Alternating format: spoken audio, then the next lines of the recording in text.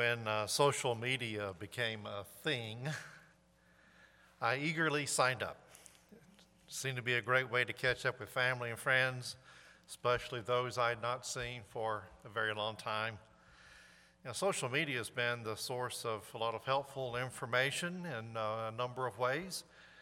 Because of social media, I've connected with family members and friends I haven't seen for a long time.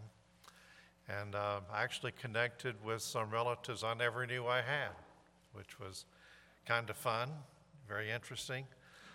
So in a lot of ways, social media has been very helpful. But not everything about social media is helpful. Sometimes social media can be damaging to the soul. This happens when you learn that friends that you had in high school and college are more successful than you are. They have more impressive resumes, nicer homes, fatter bank accounts, and seemingly happier lives. There's a deep hunger in the heart of every human being to succeed. The hunger on the inside and the pressure from the marketplace on the outside work together to drive us to succeed. And yet, many people who do succeed and become the envy of all of their friends find that their deep hunger remains. Even, successful people are not always satisfied. I read an interesting little piece about Olympic athletes.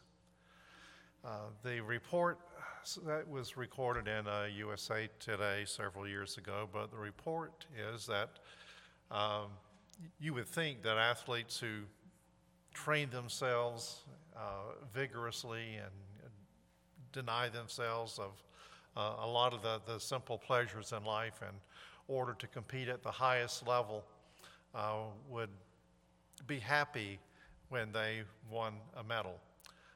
But that's not always the case, according to the report. Those who win the gold medal are the happiest. The ones who are second happiest are those who win the bronze. And the least happy are the silver medalists. Why are the silver medalists less happy than the bronze medalist? Well, if you win the bronze, you're happy because you were just a hair away from not getting a medal at all.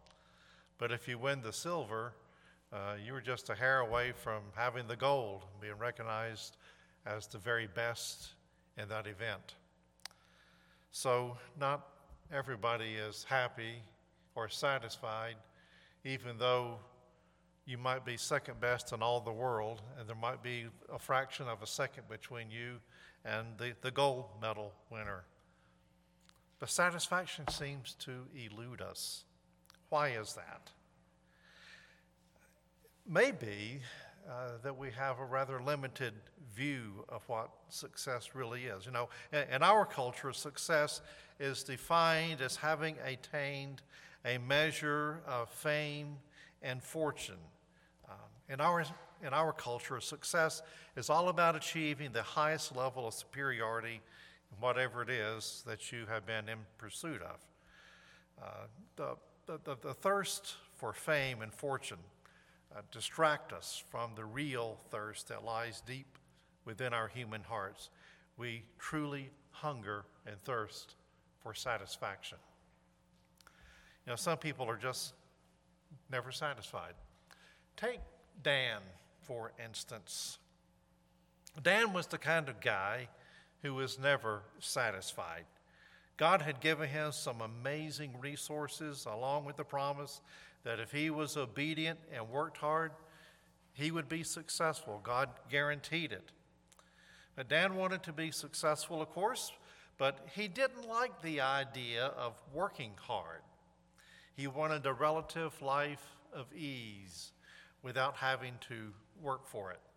He wanted to take the easy path to prosperity. Well, since Dan didn't want to work for his own place to live, he decided that he would just take what belonged to somebody else. Not surprisingly, the results were tragic.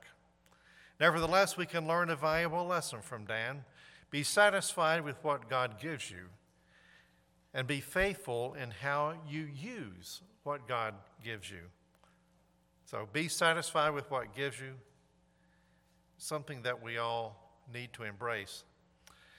In today's story from the book of Judges, we read about what happened when Dan, actually the descendants of Dan, were not satisfied with what God had given them. Before we read the text from Judges 18, it's just a little more historical and biblical background that I want to equip you with so that the story makes more sense. When God brought his people out of slavery in Egypt, and they came to the banks of the Jordan, and once they crossed the Jordan, they would be in Canaan, the promised land. And there were lots cast there to determine which tribe got which piece of the land of Canaan. And each tribe then was commanded by God to go and drive the inhabitants out and take possession of the land. Because of their wickedness and their idolatry, God had declared war on the people of Canaan who lived there.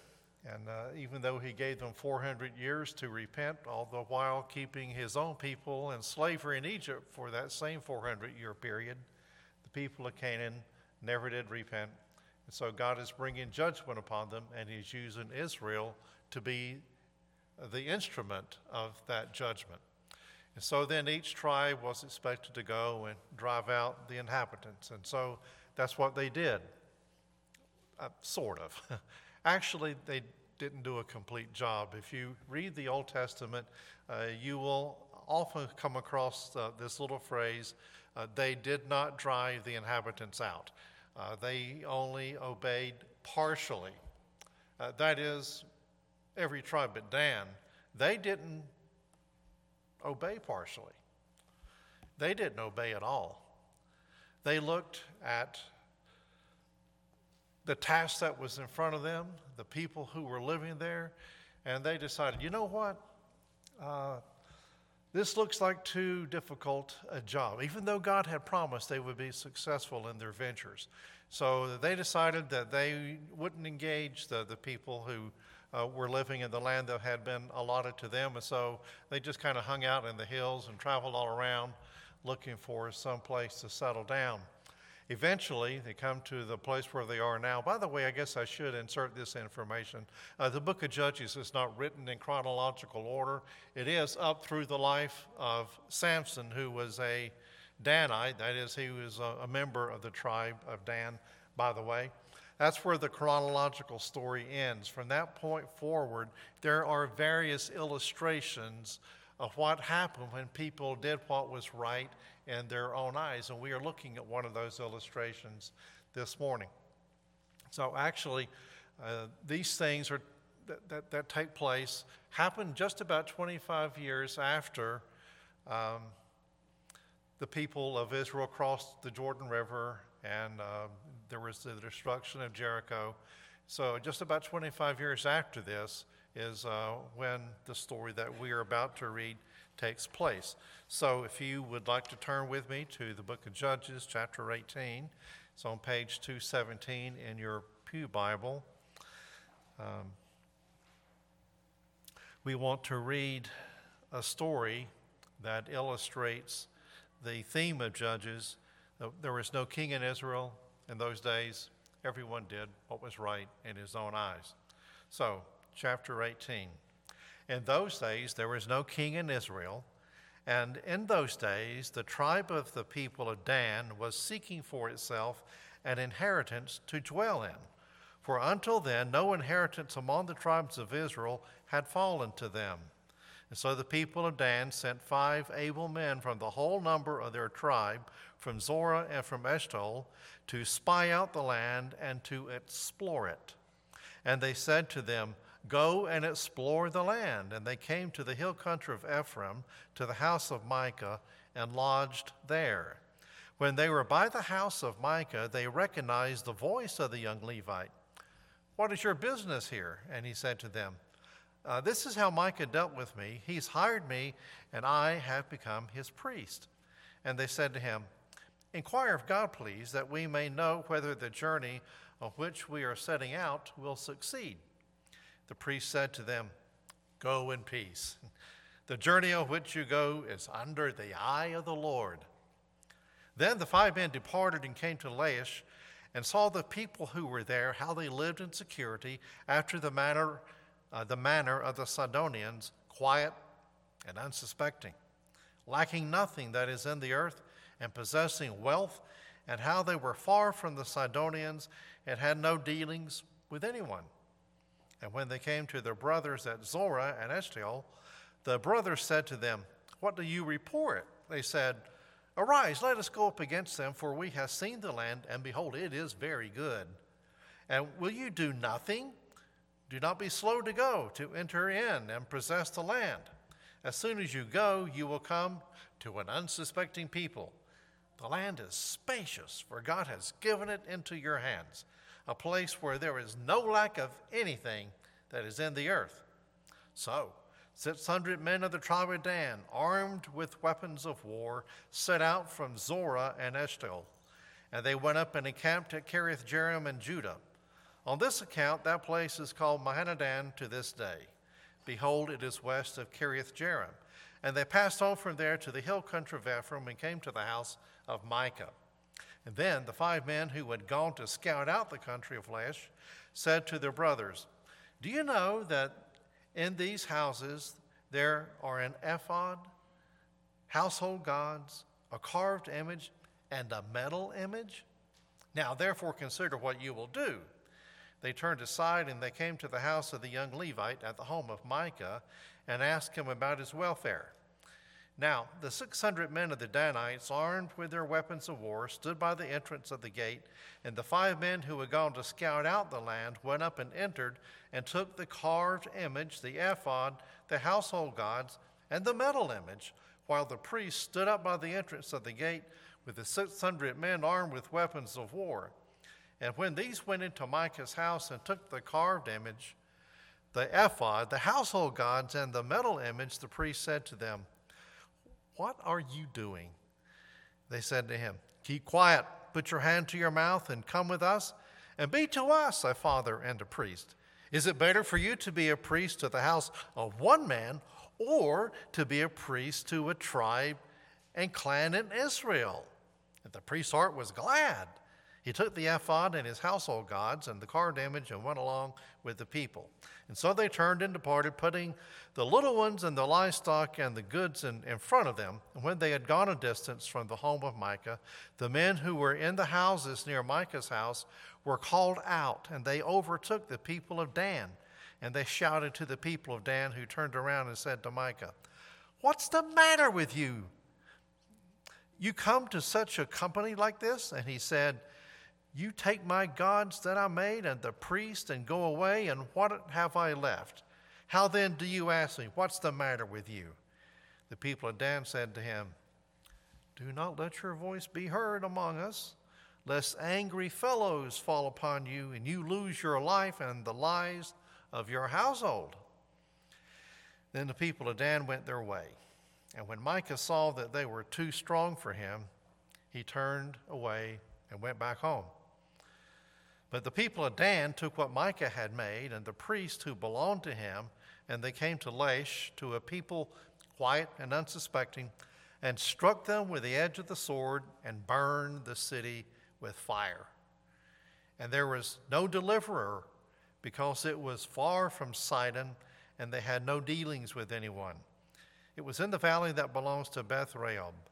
And they rebuilt the city and lived in it. And they named the city Dan, after the name of Dan, their ancestor, who was born to Israel. But the name of the city was Laish at the first. The people of Dan set up the carved image for themselves, and Jonathan, the son of Gershom, the son of Moses, and his sons were priests to the tribe of the Danites until the day of the captivity of the land. And so they set up Micah's carved image that he made as long as the house of God was at Shiloh. Now, this is an account of what happened when you're not satisfied with what God gives you. And to be a little more specific, beyond doing what is right in your own eyes, we want to see some of the specific things that fall under that heading. The first one is this, is that you no longer see a need for God.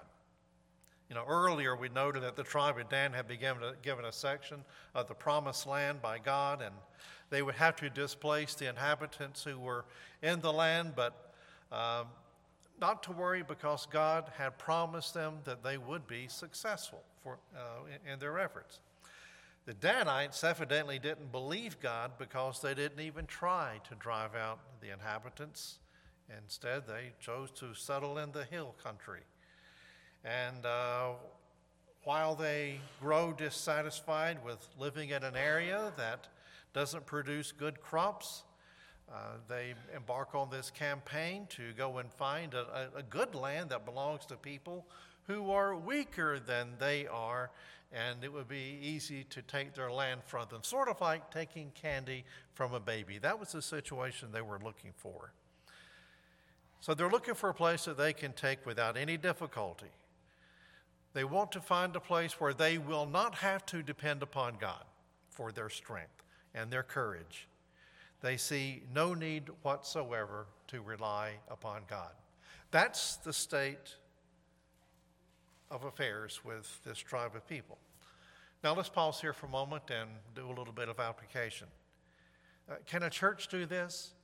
What I mean by asking that is, can a church do what a church does without depending upon God? Well, we could have services and offer various programs without relying upon God. We can just do what we do and say that we are doing the work of the Lord, while all the time we're just really going through the motions. Let me ask this question. What if we suddenly exploded with growth? That this place was filled and overflowing every week. Maybe we had to have 3 or 4 services to accommodate everyone. Wouldn't that be a good thing? I have to confess, I don't know a preacher who exists who wouldn't love to see every seat filled. However, if you don't experience God while you are here, what good is it? If you don't come in contact with the Eternal One, who has the power to transform lives, what good is it whether you go through the motions or not? It doesn't really make any difference if lives are not transformed, if disciples are not made. Now, without the element of the supernatural, the awareness of God's presence and God's activity, we really wouldn't be any different than the Danites, thinking that we can be a successful congregation without the need to rely upon God. Curiously, the Danites seem to believe that they are doing exactly what God wants them to do. They send out 5 spies. Remember, if you read the account of Israel sending out spies to check out Canaan, and there were 10 spies that came back with a negative report, and 2 spies had a positive report. And now we see the Danites sending out 5 spies. They're really just doing a parody of what happened several years ago.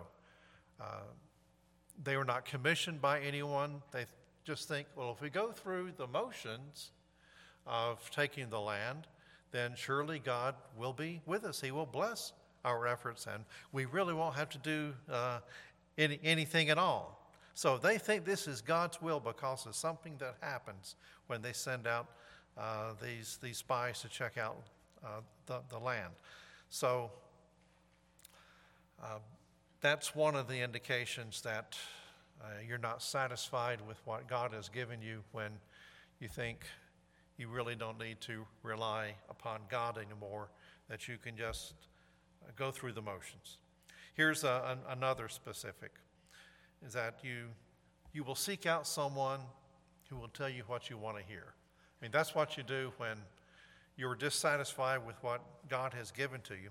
Let's see how it plays out in the story we've read. You know, these spies come to Micah's house, and they come in contact with Micah's Lisa Levite, the Rent-A-Rev, that guy. And they either recognize his voice because they know him, or they recognize his voice because he is from Bethlehem.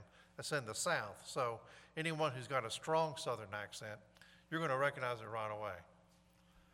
When we lived in New York, there was a little meat market near where we lived, and they specialized in selling beef tenderloin, which is filet mignon, and it was cheap. I think at that time it was like $3 a pound. Today, filet mignon sells for $3 a bite. Nonetheless, there was always a long line, and you hope that you would be able to get some before they ran out. So I'm standing there in line. It's all a bunch of guys, and then I hear somebody on his cell phone talking, and he sounds like somebody from my family. Well, I know it couldn't be anybody from my family, so it had to be somebody from where I grew up. So I turned around and it said, "What part of North Carolina are you from?" I didn't say the South, it's more distinct than that. He said Charlotte, which is, 90 miles down the road from where I grew up. So I said, "Well, I'm from High Point." And, well, we just talked like we were friends have been friends forever. So, recognizing a familiar accent, that can kind of give you some hope that, maybe something good can come out of this meeting. So, these guys, these spies from the tribe of Dan, connect with this Levite, and they ask him, "Hey, since you're a priest and a Levite," meaning, he's a genuine article, meaning that he's going to have clout with God. They say, could you intercede for us and find out whether our venture is going to be successful or not? And so, Levite decided he could do that. And so he comes back and he says, go on your way. You're going to be successful. You're going to be under God's eye. Just a euphemism of saying, God approves of what you're going to be doing here, even though the Danites already knew that they were outside the will of God. They would not go into the territory and fight to take the land that God had given to them. They didn't obey in that area at all. They were not thinking, we disobeyed when we were given the command. So what if we would go to this priest and say, would you go to the Lord and intercede for us and help us to repent so that we can get back in the good graces of God? They're not looking for anything like that. They're thinking, we've got somebody here who's got an inside track to God. And if we can connect with him, he will intercede and God will have to bless us. That's what Micah, the guy who hired the Levite, said. Now I know that the Lord will have to bless me because I've got a Levite for a priest. So this kind of attitude spreads over to these spies from the tribe of Dan, and they hear that God has approved of their venture, and so everyone is happy, so it seems. Let me pause here just for a moment and ask this question. Have you ever gone to God and asked him to rubber stamp your plans? You don't go to God and say, Lord, what would you have me do? You go to the Lord and say, here's what I want to do. I'd sure like to have your approval for it. Would just sign here, please? Stamp here, please? I would appreciate that. I know that's just purely hypothetical. I'm not speaking to any one of you. I'm just observing, if we were like the Danites, this is something that we would do, but we're not like them, so it doesn't apply, so, right? So let's go on.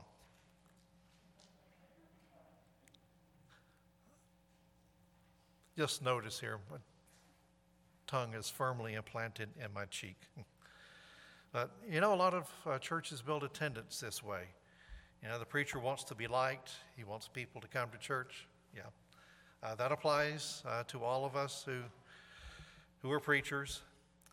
And, attendance is, really inspiring. It means a lot to everyone in church leadership and those who are just part of a church. We would like to see the place full. And, one of the ways to get people to come, so we're told, is to tell people what they want to hear. If you tell people what they want to hear, New Testament calls that the tickling of the ears, then, people will show up. But if you say things that people don't want to hear, and it makes people uncomfortable when they hear it, well, they're going to go someplace else where they can hear what they want to hear. Just want you to know that this is not our intent to tell you what you want to hear. We want to tell you what God has said in His Word, make it clear, help you with the application, with the objective of learning Christ, coming to know God, and as a result to become more Christ-like in the way that we live. But for some, including the Levite here, he just it's as though he's always promoting himself. He's looking for the next big thing, and so. Whatever he needs to do in order to advance himself, he's going to be doing that. And that leads us to the next specific. When you're not satisfied with what God has given to you, you will look for an easy path to success. The Danites easily wiped out the people of Laish. They were unsuspecting people. They didn't have any allies nearby. There's nobody they could send for help. They were isolated, unprotected, unsuspecting. And the Danites were thoroughly successful in taking the land for their own use. This leads me to ask this question. Are the visible signs of success, just pointing out again, the Danites were successful in taking this land. So I'm asking this question. Are the visible signs of success always an indication that you're doing everything right? You're successful, therefore that must mean you're doing everything right. That's what the Danites told themselves. They had a Levite intercede for them, and he gave them an affirming word of assurance that the Danites would be successful in this venture. Therefore, God had to bless them. And if God says no, then you find a way around him.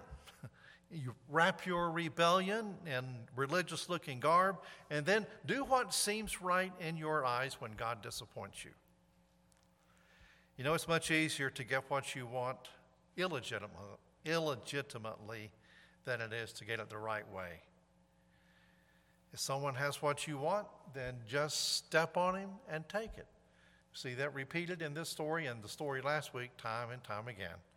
Micah stepped over his mother and took 1,100 pieces of silver from her. The Danites come and they walk all over Micah by taking his priest and by taking these carved images and the metal image and the ephod and the household gods and all of that. And then the Danites go and they don't just walk all over the people of Laish. I mean, they slaughter them. That's an easy pathway to success. Someone has what you want, just step on them and take it. This is an illustration of what people did in those days when there was no king in Israel and everyone did what was right in his own eyes. It's what the people, the tribe of Dan did with the people of Laish. It's what they did with the things we've already talked about. And we think, poor Micah. You know, think about him. These Danites have come. They've stolen his priest. They've stolen his the ephod there, the priestly garment that he made. They stole his idols. They stole his gods. And he comes back and he says, he runs and catches up with the Danites. They're running away with all his stuff. And they say, what's the matter? Why are you so upset? Why am I so upset? You know, you've taken everything. You've taken my gods away from me. If I don't have my gods, I don't have anything. Let me ask you this. If someone can steal your gods, you need to get a new god. But it does lead us to ask this question. Is there anything that can be taken from you that you would say, you've taken everything. You've taken everything away. I want you to know that if the Lord Jesus Christ dwells in you through his Holy Spirit, you belong to him, that God is your Father. He will never leave you nor forsake you. No one can ever take him away from you. Corrie ten Boom, who was a prisoner of war in the concentration camps during World War II, when she lost everything, lost her parents, lost her sister, who was there in the internment camp with her, and she really had nothing. But she did say something like this: when you realize that you have nothing but God, then you realize that God is all you really need. Well, let's make a transition here. The author of Judges has a surprise for us at the end of the chapter. So here he reveals the identity of the Renorev, or the Lisa Levite, this guy who jumps at every chance to get ahead in his career. You know, the Danites come and they ransack Micah's house, and Micah, protests for a moment, and then the Danites say, hey, well, which is better, for you to be the priest over one man or to be the priest for a whole clan in Israel? Yeah, this sounds like a promotion. I get a chance to take a bigger church, and they're going to pay me more money, and I'll have more benefits and more time off. And yeah, sure, he just immediately goes away with him. So much for being as a son to Micah, which is what it said in the story last week. But here we see who this priest is, and we also get a clue when we see who he is of why the Danites might have recognized his voice. He is identified here as Jonathan, who was the son of Gershom, who was the son of Moses. No wonder Micah thought, hey, I've got Moses' grandson to be my priest. Now God has to bless me.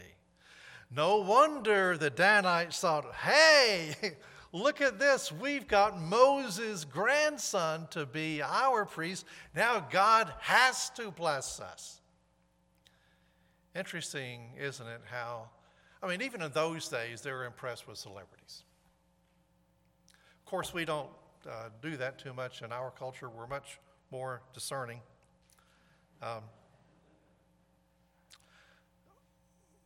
But there is something about attaching God's blessing when you see, suppose for a moment that I retire and this is totally hypothetical. There's a vacancy in the pulpit, and you interview some people and you find out, lo and behold, one of them is Billy Graham's grandson. Now, hey, now God has to bless us. We got a celebrity pastor. By the way, there was a church, large church, who did get Billy Graham's grandson, and it didn't work out so well because Billy Graham's grandson was not exactly faithful. So we see this kind of thing playing out even in our own lives, in the context of where we live. But it does illustrate something else. God has many children. He has many sons and daughters, but no grandchildren. You know what I mean by that? Is that you can't hang on to the coattails of parents or grandparents and say, oh, well, I'm a descendant of, so-and-so. My grandfather was a preacher, or, something like that, and think that, you're in good standing with God because that blessing just flows right on down that genetic line. Matthew chapter 3, John the Baptist is speaking to some of the scribes and Pharisees who are coming to him, and he is not exactly soft with them. He calls them a bunch of snakes, but in this particular instance that I'm referencing, John says to the Pharisees there, now, don't give me this line about being descendants of Abraham, because God can raise up descendants of Abraham from these stones. But that was something really important in the Jewish culture. If your lineage was pure, if you had, Abraham as your ancestor, which the whole Jewish nation did, they thought they're God's favorites. Of course, God's going to bless us. Well, look, we're sons of Abraham. And now we got Moses' grandson front and center here, and everybody's thinking if we could just touch him, then some of the blessing of God is going to come over to us. Well, let's get back to the story here and wrap it up, see what happened to the Danites. They went over the Levite to their side with more money and a more lucrative opportunity and ministry. They easily overpower the people of Laish.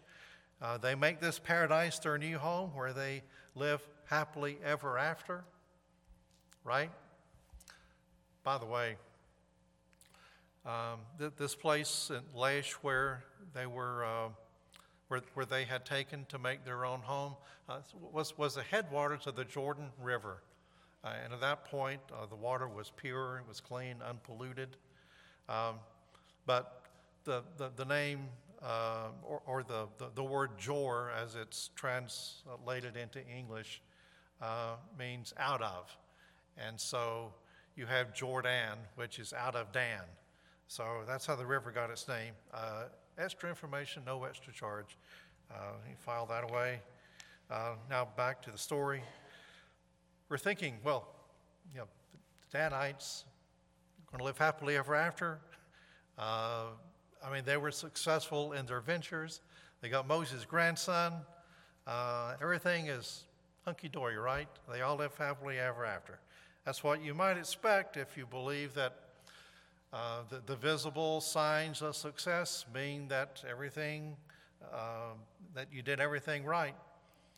But there's another scriptural principle we need to be aware of, that you will reap what you sow, but you don't reap in the season in which you sow.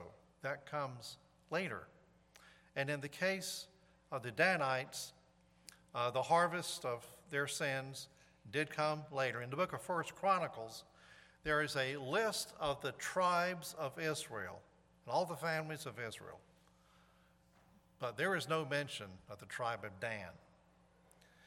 They had vanished into obscurity, probably because they had intermarried with the Philistines, which was something that God did not want his people to do. Otherwise, they would lose their identity as a people. So this is likely what happened to Dan. If you go to the book of Revelation, chapter 7, you will also see a list of the tribes of Israel when the 144,000 are mentioned, but there is no mention of Dan. He's not there. So this tribe just disappeared. So in conclusion, I want to say a few things to help us get our minds around this. Some people are never satisfied. They pursue what they think will bring satisfaction. They do what they think will result in satisfaction. They do what is right in their own eyes, hoping, believing, expecting to find satisfaction in the process. So many of us hunger and thirst for success, believing that success will bring satisfaction. If this describes you, you are hungering and thirsting for the wrong thing. Success does not bring lasting satisfaction. It just doesn't. So what does bring satisfaction? In the Sermon on the Mount, Jesus reveals the key. He says, "Blessed are those who hunger and thirst for righteousness, for they shall be satisfied." Blessed are those who hunger and thirst for righteousness. Where do we get this righteousness? Well, some look for the righteousness that comes through success. You're a great person if you achieve fame and fortune with your life. Others pursue the righteousness that comes from having what people admire. So if you have a perfect body, society will approve of you, and you will have a certain amount of righteousness. So society approves of thin people, of athletic people, of pretty people, especially pretty people. Others seek the righteousness that comes through political correctness, regardless of which side of the political divide you're on. If you're in favor of the right politically correct things and hold incorrect political views in contempt, the culture will reward you with a measure of righteousness. So does this kind of righteousness that promises satisfaction really produce? I mean, if you were really thin and trim and strong and athletic and handsome or pretty and successful and were politically correct with the circles where you congregate, would that bring satisfaction? No. There's only one thing that will bring lasting satisfaction. It is the righteousness of God, not the righteousness of man. So how do you get it? How do you get the righteousness of God? I'm going to skip. I didn't read all this here. Now I want to read here. Here we go, in Romans chapter 3. But now the righteousness of God has been manifested apart from the law, although the law and the prophets bear witness to it. The righteousness of God through faith in Jesus Christ for all who believe, for there is no distinction. For all have sinned and fall short of the glory of God, and are justified by his grace as a gift through the redemption that is in Christ Jesus. So are you hungry for the only thing that brings true, lasting satisfaction? If you are, that thing is not success. It is not the approval of others. It is not doing whatever is right in your own eyes. It is the righteousness of Christ, which God offers to you freely through grace as a gift. And it all sounds so simple, maybe too simple. Just accept the righteousness of Christ as a gift and you'll find satisfaction seems too simple. There has to be more to it than that. Or so it seems.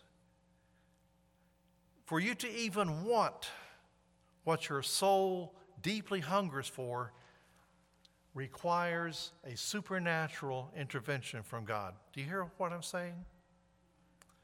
Even though we read in the Bible where it says that the righteousness of God is available to us as a free gift through the grace of God, and the righteousness of God would satisfy, you're not going to go for it. It will not be attractive to you unless there is a supernatural intervention of the Spirit of God to implant that in your heart and give you that desire. So, I can stand up here and talk for a long time, which I know I'm doing. And you can sit there and listen for a long time, which you are patiently and respectfully doing. But none of this means anything apart from a supernatural visitation of the Spirit of God in our lives. A couple of verses I want to relate to you, and then we'll be done. And 1 John, we're told this, but to all who did receive him, even to those, it's John 1, even to those who believed in his name, he gave the right to become children of God. And then in John 6, Jesus said this, all that the Father gives me will come to me, and whoever comes to me, I will never cast out. The act of coming to Christ is made possible and desirable by God. If you sense that God is drawing you, please know this. The supernatural work of the Spirit of God is at work in you. And when you come to Christ, it is because his Spirit is drawing you. He's wooing you. He's inviting you. And when you come to Christ, you will never be cast out. When you come to Christ, you will be satisfied. Because Christ and Christ alone can truly satisfy that hungering and thirsting for righteousness that is at work in you. Let's pray together. Gracious Father, we sit here as people who at some point in our lives have been dissatisfied with what you've given to us. We would have preferred perhaps stronger bodies or sharper minds or something that would translate into success in the world that we live in. We acknowledge that. We acknowledge that even if we have the things that the world says bring satisfaction, ultimately we recognize that they don't, and you and you alone can bring lasting satisfaction through whatever we go through in life. So I pray that you put that hunger in us, put that desire for you deep into our hearts, that we may yearn for your righteousness, which you promise will satisfy because it removes every trace of sin from our record. And as a gift, we have not just our cleaned up righteousness, we have your righteousness, the righteousness of God through Christ applied to us. Thank you for this inexpressible gift. Through Christ we pray. Amen.